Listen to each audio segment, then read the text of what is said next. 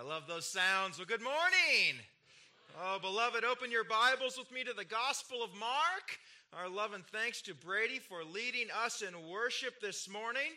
I want to give special thanks as well to those who volunteered for Vacation Bible School this week. What a wonderful time it was. Over 30 children in attendance every night with faithful brothers and sisters from Harrison Hills and our mission team from Fisherville Baptist pouring out the gospel to these kids. Our thanks to you all. It was wonderful.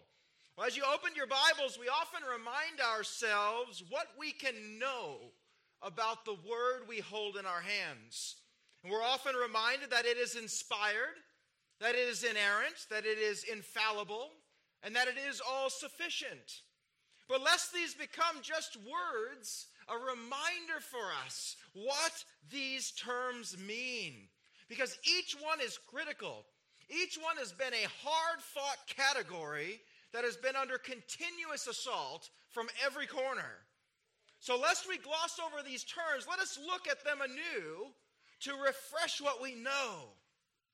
What does it mean, first, that the Bible is inspired?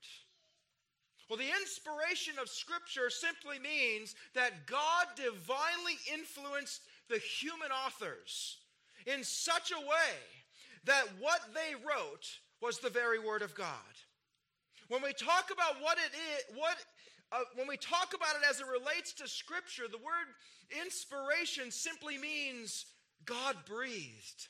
And of course, this spelled out in Paul's second letter to Timothy, those famous verses, 2 Timothy 3, 16 and 17, that all Scripture is breathed out by God and is useful for teaching, rebuking, correcting, and training in righteousness, so that you, man of God, and you, woman of God, may be thoroughly equipped for every good work. We have watched as the doctrine of inspiration has been attacked or watered down through various strains of theological liberalism. The most common attacks first being that, well, Scripture is only inspired as far as its religious teachings go. Anything that's not specifically spiritual or religious is not inspired. Another attack is that Scripture is not inspired word for word, but merely thought for thought, or just in its general concepts or general ideas. But of course, this is not what Scripture teaches about itself. Peter writes in his first epistle, "For no prophecy was ever made by an act of human will, but men moved by the Holy Spirit spoke from God." In Matthew's gospel, Jesus goes well beyond the thought for thought or the conceptual inspiration of Scripture, but he declares the word for word inspiration. Jesus proclaims, "Do not think that I have come to abolish the law or the prophets. I have not come to abolish them, but to fulfill them. I tell you the truth. Until heaven and earth disappear, not the smallest letter, not the least stroke of a pen will by any means disappear from the law. It is fully inspired by God, down to the very punctuation."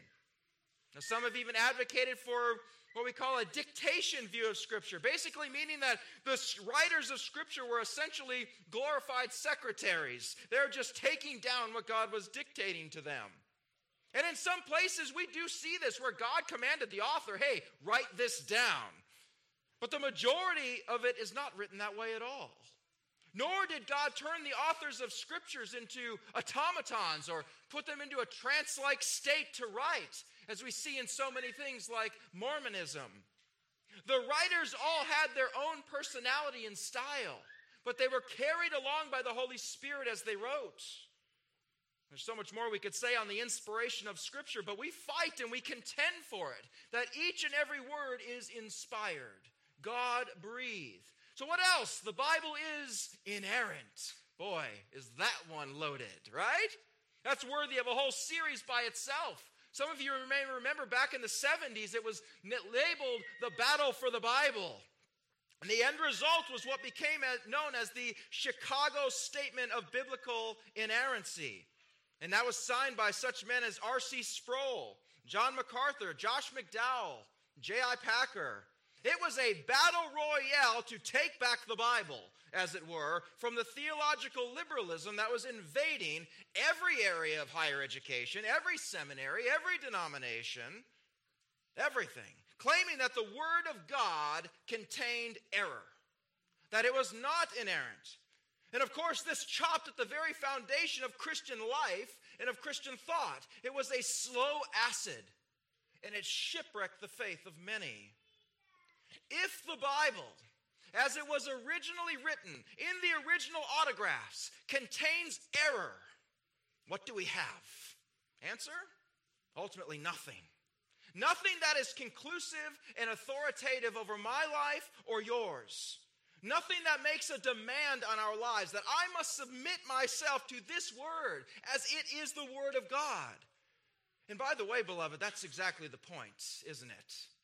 People don't want to be told there's someone they must give an account to. If it has error, I don't have to listen to it. And I'm free to live how I please. The declaration that it is by this and only this inerrant word that I may know God, that I may know the exclusive path to reconciliation with God, that the word, as it was written by the authors, given by God, is without error, is a great offense to those who desire to do away with absolute truth. And any word declaring that they will give an account. Beloved, if the Bible contains error, the entire thing needs to be thrown out. In for a penny, in for a pound. It rises and it falls on itself. And this is why men have labored through the centuries to disprove this sacred writing in any little way. The prophecy of it, the internal logic of it, the historicity of it, the historical accuracy of it. If they can find a chink in the armor, the whole gig is up.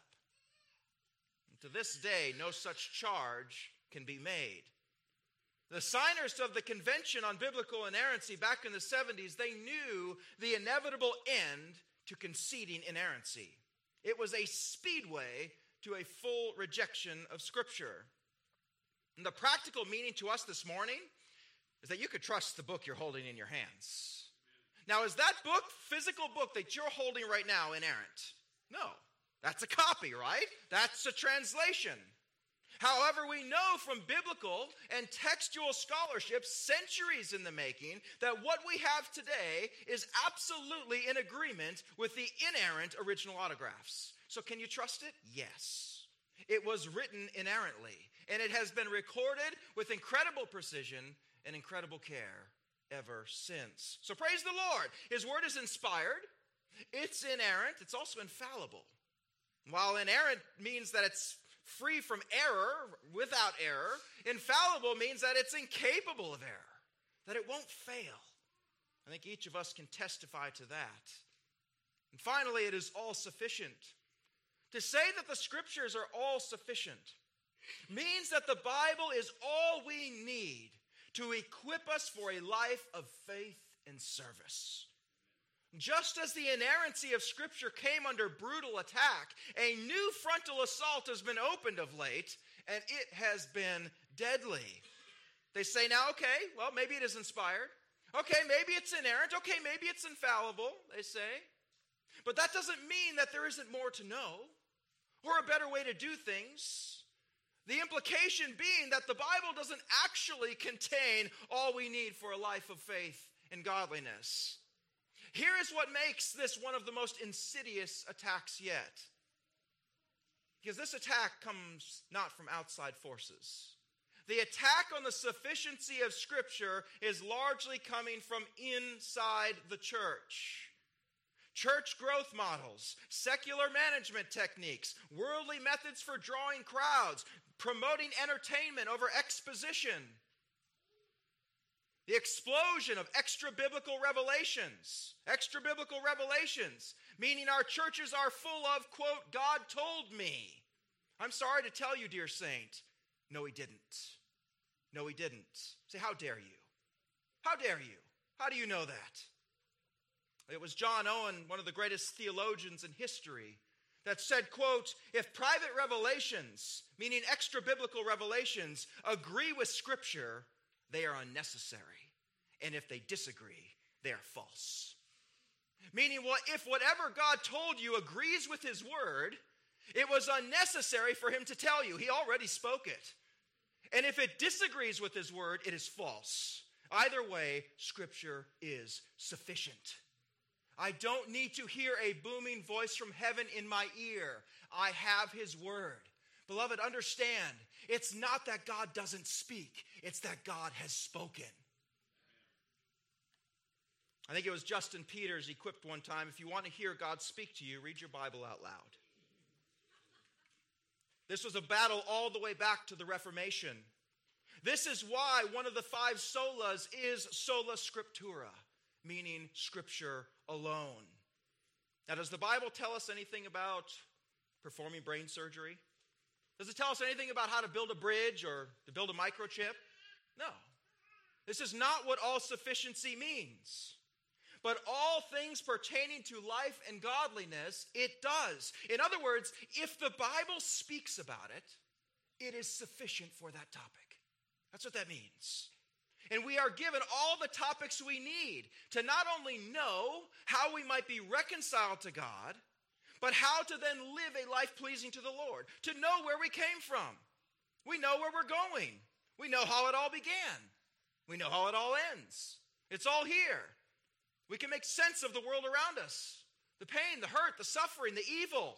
We can explain love, the universe. We can explain the meaning of life, why we're here spinning on this blue orb in space. The Bible is sufficient for every topic it speaks to. We do not need to add anything to it. It doesn't need our help to make it palatable to a lost world. It doesn't need our defense. It is more than capable of defending itself. Of course, that reminds us of the very famous quote by Spurgeon. That quote, "The word of God is like a lion." You don't have to defend a lion. All you have to do is let a lion loose, and the lion will defend itself. Praise the Lord. We have an inspired, inerrant, infallible, and all-sufficient word, that we might know him with all surety this morning. Amen? Amen. Well, last week we looked to part 1, our final series of the fig tree and the doorkeeper, as we at long last wrap up our series on last things today.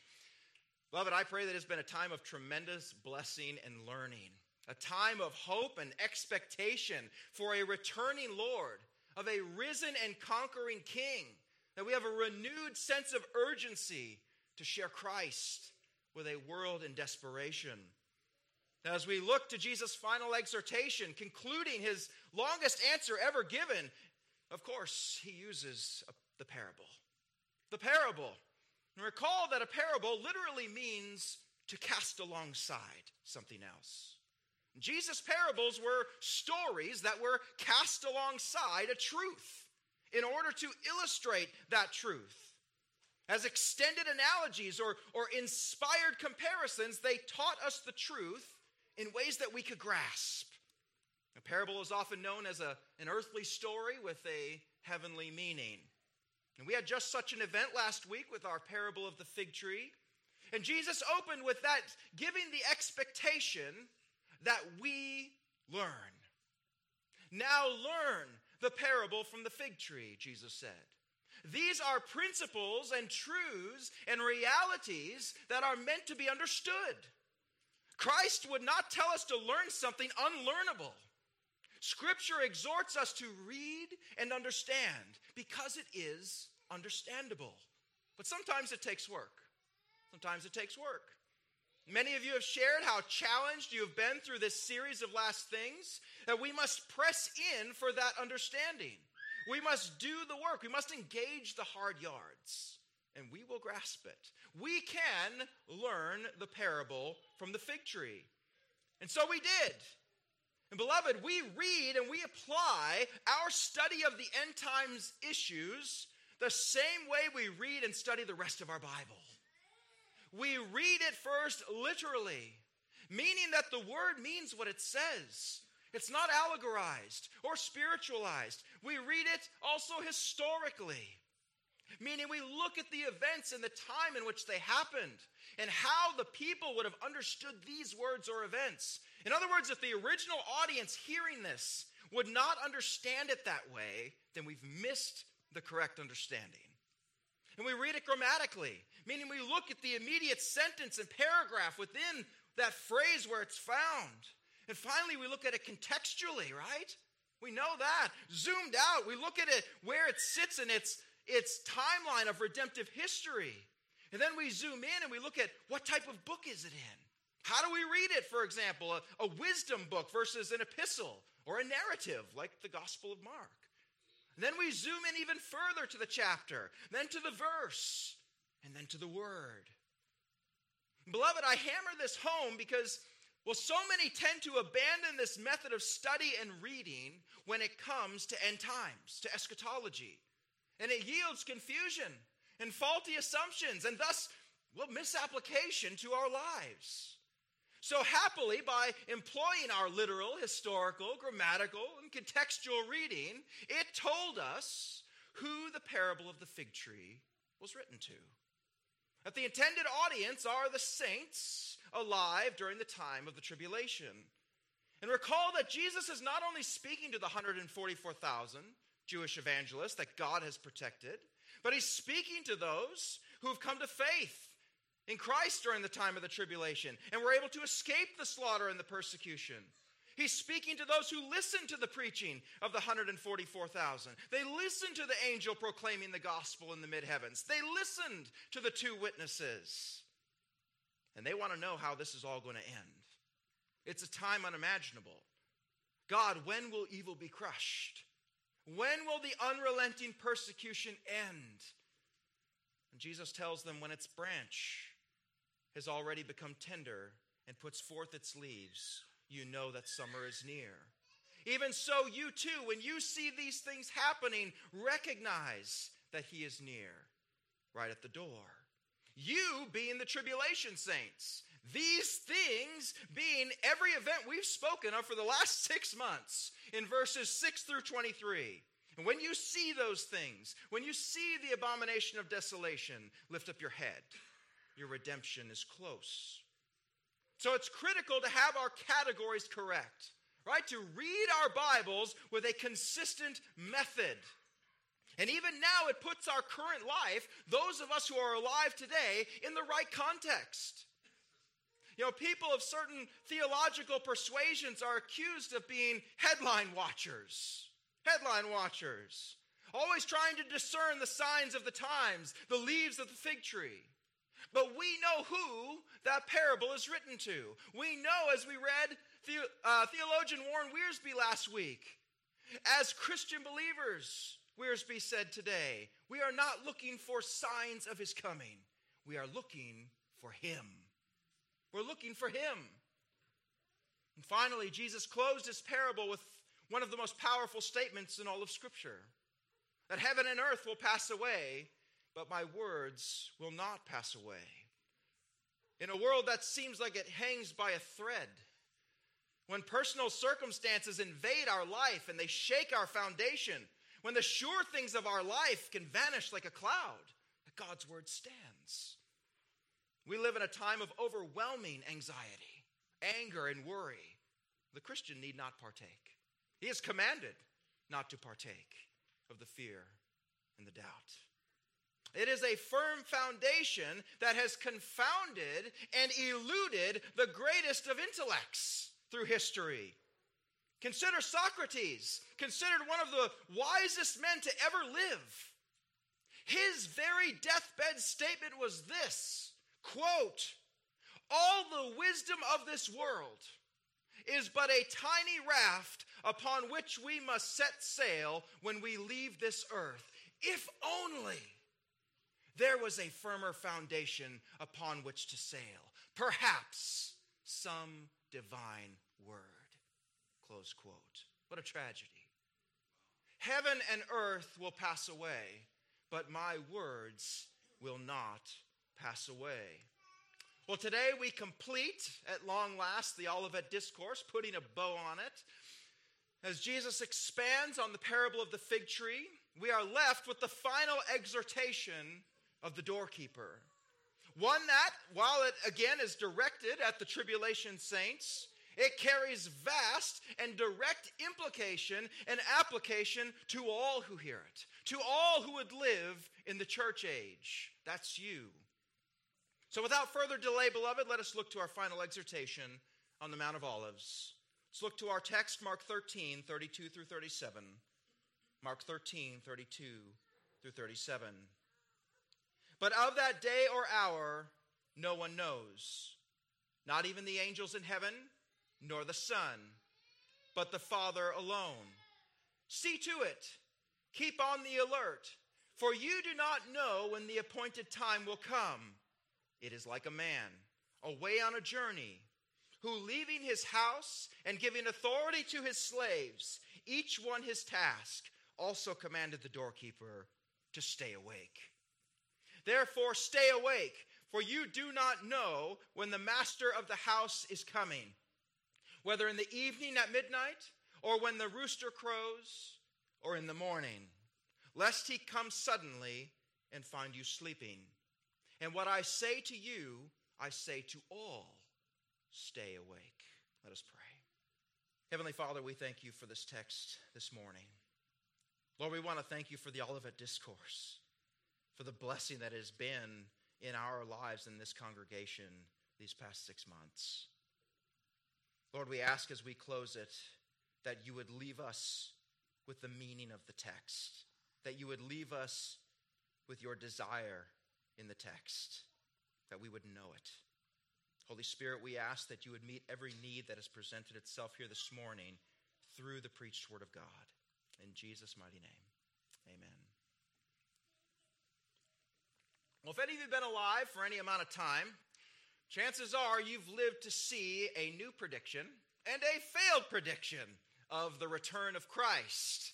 Whether it's a heretical end times paraministry or a pseudo-Christian cult, most notably the Jehovah's Witnesses that were known as Russellites back then, people have been practicing the return of Christ, practicing as well, the return of Christ ever since the time Jesus said, "No one knows," almost like it was a challenge or something. Yet all of these hundreds of predictions throughout the centuries have actually been a blessing to the true church and to vulnerable sheep. Because someone giving a prediction of the date and time of Christ's return is an instant, guaranteed, certified, dead giveaway of a false teacher and a false religion, something from which we should run far and run fast. And why is that? Why is that? Let us open with verse 32. Verse 32, because of that day or hour, no one knows. Verse 32, thank you, brother. In the Greek, that means no one knows. Dug into that. So as we dive into that, let us first look to Jesus' description of that time. Day or hour, not year, not generation. We know what generation will see Christ's return. The generation that sees the abomination of desolation occur. But even that generation will not know the exact day or hour. Now, beloved, I'm asking you to put your thinking caps on here. How many of us remember our teaching on the 77s from Daniel, when we taught on the abomination of desolation? Now, it was a fascinating walkthrough, feeling like we needed a math degree to do it sometimes, but the juice was definitely worth the squeeze.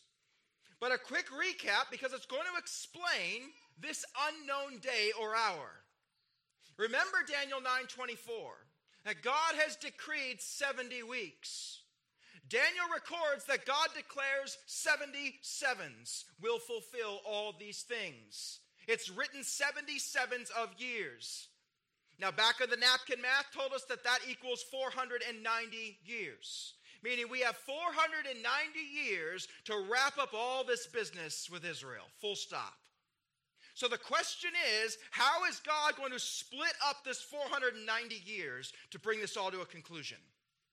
Well, if we remember Daniel 9, again, verse 25, so you are to know and discern that from the issuing of a decree to restore and rebuild Jerusalem Until Messiah the Prince, there will be 7 weeks and 62 weeks. It will be built again with plaza and moat, even in time of distress. So what numbers do we have there? We have 7 weeks and 62 weeks. Total together, 69 weeks. How long is 69 weeks? 483 years. 483 years. Remember, a week in Daniel is 7 years. A week in Daniel, 7 years. So 483 years after the decree is given to rebuild Jerusalem, what does it say will happen? Messiah will be cut off. And who remembers how this wonderful, inspired, inerrant word tells us how long will it be between the decree to rebuild Jerusalem and the crucifixion of Messiah? How long was it? It was 483 years. That'll even make a Baptist shout. So that leaves 7 years left. 7 years. So we used 483 of the 490. What's left? 7 years. 7 left to wrap this up. 7 years for God to finish judging Israel for her sins, to bring about revival in that nation, and to turn them to Messiah, at least 1/3 of them. That's our 7 years of tribulation. Remember again that a week in Daniel represents 7 years. So we have 1 week left. Then we look to Daniel 12. Daniel 12, verse 11. From the time that the regular sacrifice is abolished and the abomination of desolation is set up, there will be 1,290 days. 1,290 days is how long? That's 3.5 years. So we know that halfway through that 7 years, the Antichrist will break his facade of peace and he'll make war on the saints for the remainder of that 3.5 years. That's easy, right? Well, now hang on, Pastor.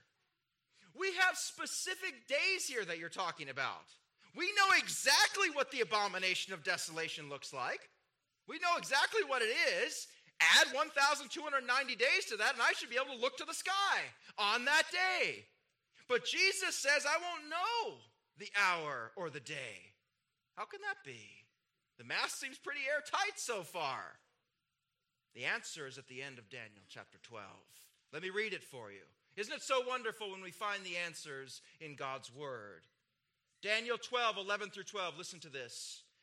From the time that the regular sacrifice is abolished and the abomination of desolation is set up, there will be 1,290 days. How blessed is he who keeps waiting and attains to the 1,335 days. Did you see what happened there? There's an extra 45 days added in there. That's the time Jesus is speaking of.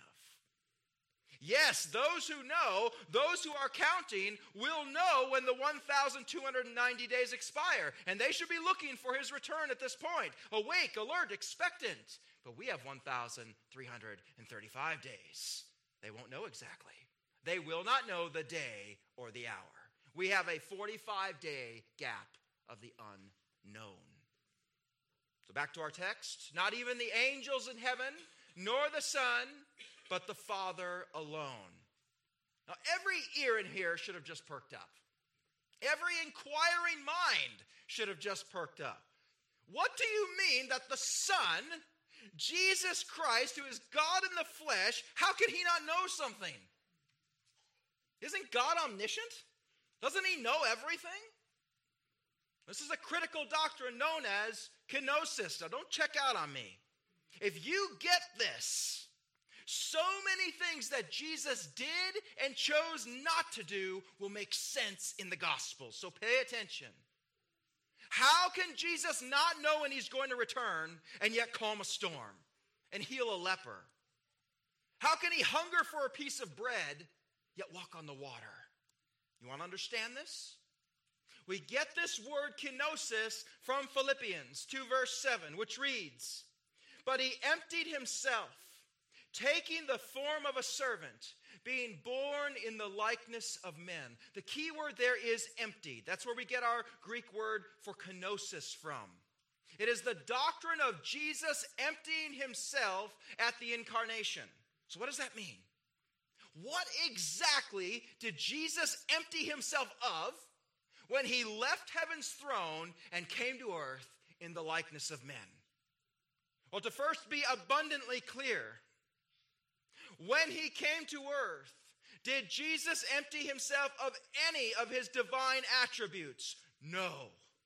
Was Jesus less God at any time? No. Did Jesus trade any of his divinity in exchange for humanity? No. There was no time in Jesus' earthly ministry where he was not fully God. Colossians 2:9 is clear. For in him the whole fullness of deity dwells bodily. Fully God, fully man. 100% God, 100% man. Not 50% and 50% together to make 100. No, 100 and 100. Fancy name for that is the hypostatic union. Write it down, look it up later. So if Jesus did not empty himself of any of these things, what did he empty himself of? Paul says he emptied himself by taking the form of a servant, being born in the likeness of men. So what Jesus voluntarily emptied himself of was his divine privilege and his divine glory that were his in heaven. Some folks prefer the term laying aside instead of emptying. That would be true to the text. The kenosis was a self-renunciation of divine privilege, meaning a few things. One, means I'm not going to use my divinity to make my way easier on earth. I'm going to know hunger. I'm going to know thirst and no pain and no exhaustion. God experiences none of those things. But Jesus laid aside that privilege. But here's what we need to grasp. Because we see both privilege and non-privilege on display throughout our time in Mark, don't we? Right? If Jesus needs to go to the other side of the Sea of Galilee, no privilege would be to walk around it or to take a boat to the other side. Privilege would be, boom, he's there in an instant. We see both, don't we? We see both of those in the Gospels, numerous ways, all over. So how does that work? Why take a boat one time and suddenly appear over there a different time? Why pick up and lay down divine privilege? Well, here's the key. John 5:19. So Jesus said to them, truly, truly, I say to you, the Son can do nothing of his own accord, but only what he sees the Father doing. For whatever the Father does, that the Son does likewise. I am here to do the will of my Father. I am here to do the will of the one who sent me. So when did he pick back up his privilege? When God the Father told him to. When did Jesus demonstrate omniscience, right? Omniscience, having supernatural knowledge, like Luke 6:8, but he knew their thoughts. John 13:11, for he knew who was going to betray him. John 18:4, then Jesus knowing all that would happen to him. But yet back in our text this morning, the Son does not know when he will return. Why? It's right here in John 15:15. Here it is in plain English for us. For all things I have heard from my Father, and I made known to you. Jesus only did what the Father told him to do and showed him to do. And I'm here to do the will of my Father, period. If that means that I pick up my divine privilege to accomplish a task, I do it. If it means laying aside my divine prerogative or privilege, I do it. Now, why do you care about all that, Lanesville 2023? Why do you care? Because without the kenosis, without Jesus laying aside his divine prerogative and privilege, you and I wouldn't be here this morning. Jesus declared in Matthew 26, don't you realize that I could ask my Father for thousands of angels to protect us, and he would send them instantly? I could have 10,000 angels come and take me off this cross. I have legions at my command. That's my privilege. But being found in human form, he humbled himself by becoming obedient to the point of death, even death on a cross. That's why you care about kenosis. Without it, we're not here this morning, saved, set free, worshiping a risen King. So when you see that the Son doesn't know at this point when he will return, Praise God. Praise God. Because it is that same restriction and that same humility and that same obedience that drug a cross of Calvary. But it should be said that the story doesn't end there. Does Jesus know today? Absolutely. In fact, the moment he was raised from the dead, the kenosis was gone. He had taken back up all divine privilege and all divine prerogative. And we see this in Acts 1. The risen Lord, he's speaking with his disciples. Listen closely to what Jesus says. So when they had come together, they were asking him, saying, Lord, is it at this time that you are restoring the kingdom to Israel? Now? Is it? Now? You've gone, you've died, you've rose. Okay, we did all that. Now? He said to them, it is not for you to know the times or epochs the Father has fixed by his own authority. I know. The resurrected Jesus knows, but it's not for you to know. Back to our text, verse 33. Verse 33. Excellent. See to it, keep on the alert, for you do not know when the appointed time will come. Now, as we said earlier in this message, we have the intended target audience, but we also have broad application. The audience is to the believers in the tribulation. Be awake. Stay alert. Revelation 16:15, behold, I'm coming like a thief. Blessed is the one who stays awake and keeps his clothes. We'll talk about that later. So that he will not walk about naked and men will not see his shame. But for us today, we draw mighty application for this as we wait for Jesus' collection of his church. Now there are two exhortations we see in verse 33. See to it, or take heed, and keep on the alert. So yes, we know who the intended target here is. However, both of those commands are given in the present imperative, meaning it is continuous for all time. Continually, habitually follow this command is what Jesus is saying. Meaning there is application of this for us today. Of course, Paul exhorts us in 1 Thessalonians 1. For if we believe that Jesus died and rose again, even so God will bring with him those who have fallen asleep in Jesus. For this we say to you by the word of the Lord, that we who are alive and remain until the coming of the Lord will not precede those who have fallen asleep. For the Lord himself will descend from heaven with a shout, with the voice of the archangel and the trumpet of God, and the dead in Christ will rise first. Then we who are alive and remain will be caught up together with them in the clouds to meet the Lord in the air, and so we shall always be with the Lord. Therefore, comfort one another with these words. So yes, the tribulation saints are to keep alert for the second coming, but present imperative, we are to look for him as well, to be caught up together with him in the sky. And Jesus goes on to give an analogy as he closes out our discourse, that of the doorkeeper. It's wonderful, verses 34 through 37. I'll read them as one. Verses 34 through 37. It is like a man away on a journey, who leaving his house and given authority to his slaves, each one his task, also commanded the doorkeeper to stay awake. Therefore stay awake. For you do not know when the master of the house is coming, whether in the evening, at midnight, or when the rooster crows, or in the morning, lest he come suddenly and find you sleeping. And what I say to you, I say to all, stay awake. Now, beloved, I want us to first notice that we do not begin with the doorkeeper in verse 34. We begin with the owner. We begin with the authority. It's his house. They are his slaves. Boy, could we camp on that for a while. How many Christians are living their life as if it were their own?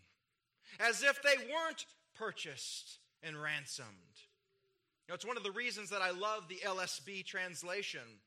Other translations didn't want to offend, so they changed the word doulos, which means slave. They changed it to servant. We like that word better. It's softer, less problematic. The problem is it doesn't mean servant. That's a different Greek word altogether. It means slave. The 21st century church would do well to recapture that. A servant serves at their pleasure. They're free to leave. A slave was bought.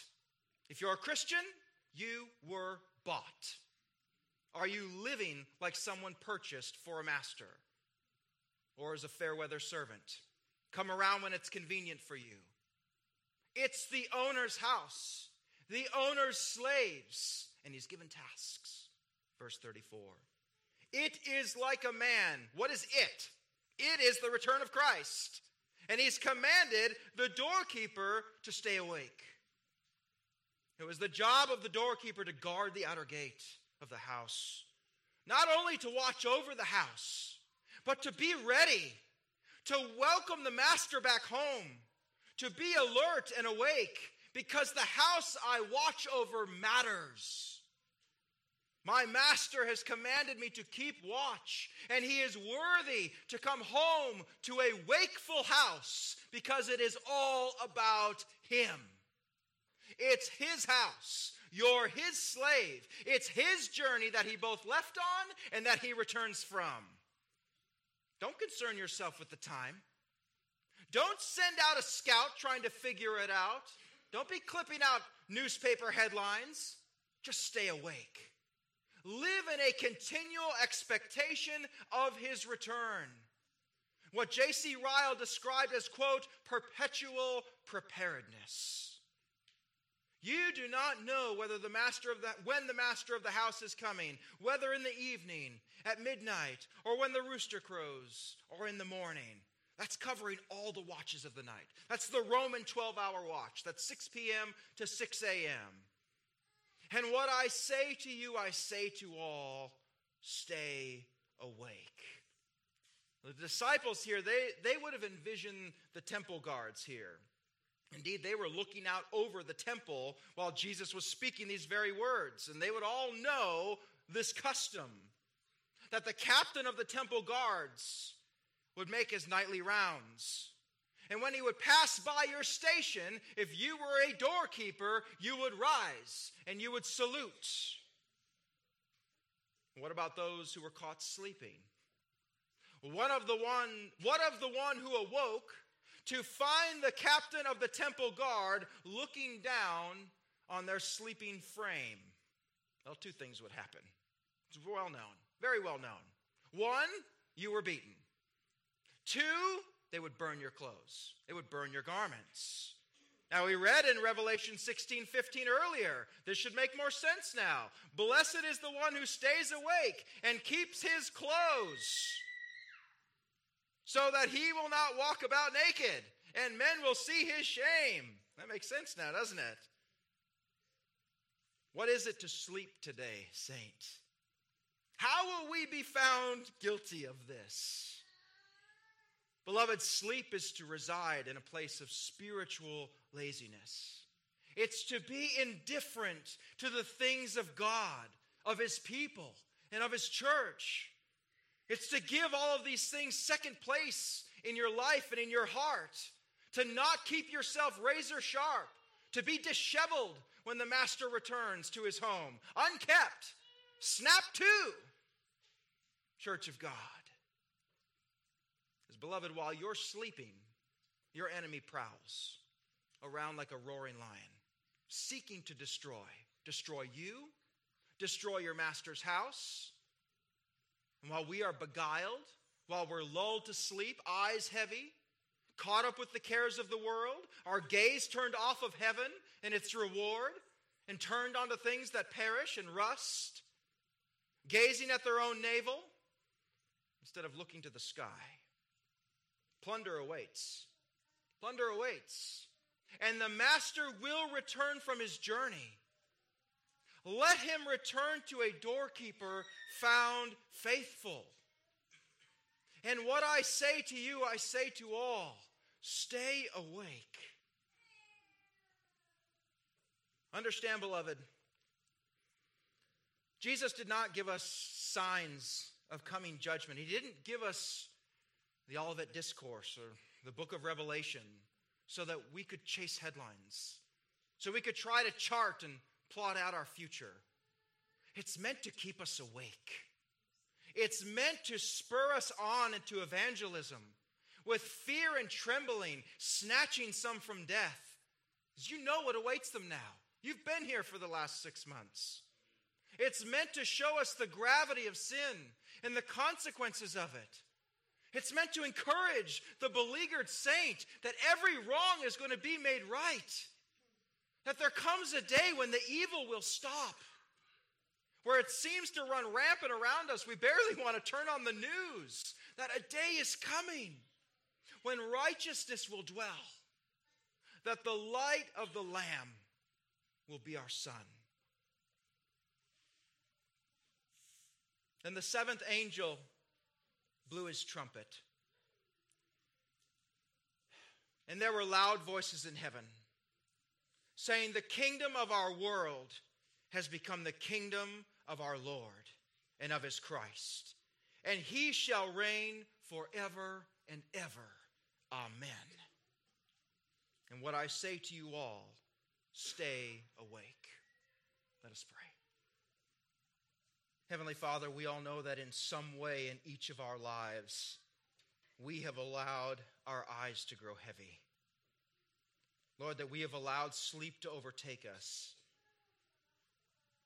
That we have been allowed to look left and to look right. That our gaze has been averted off the glory that is your return, off the glory that is heaven and our eternal reward.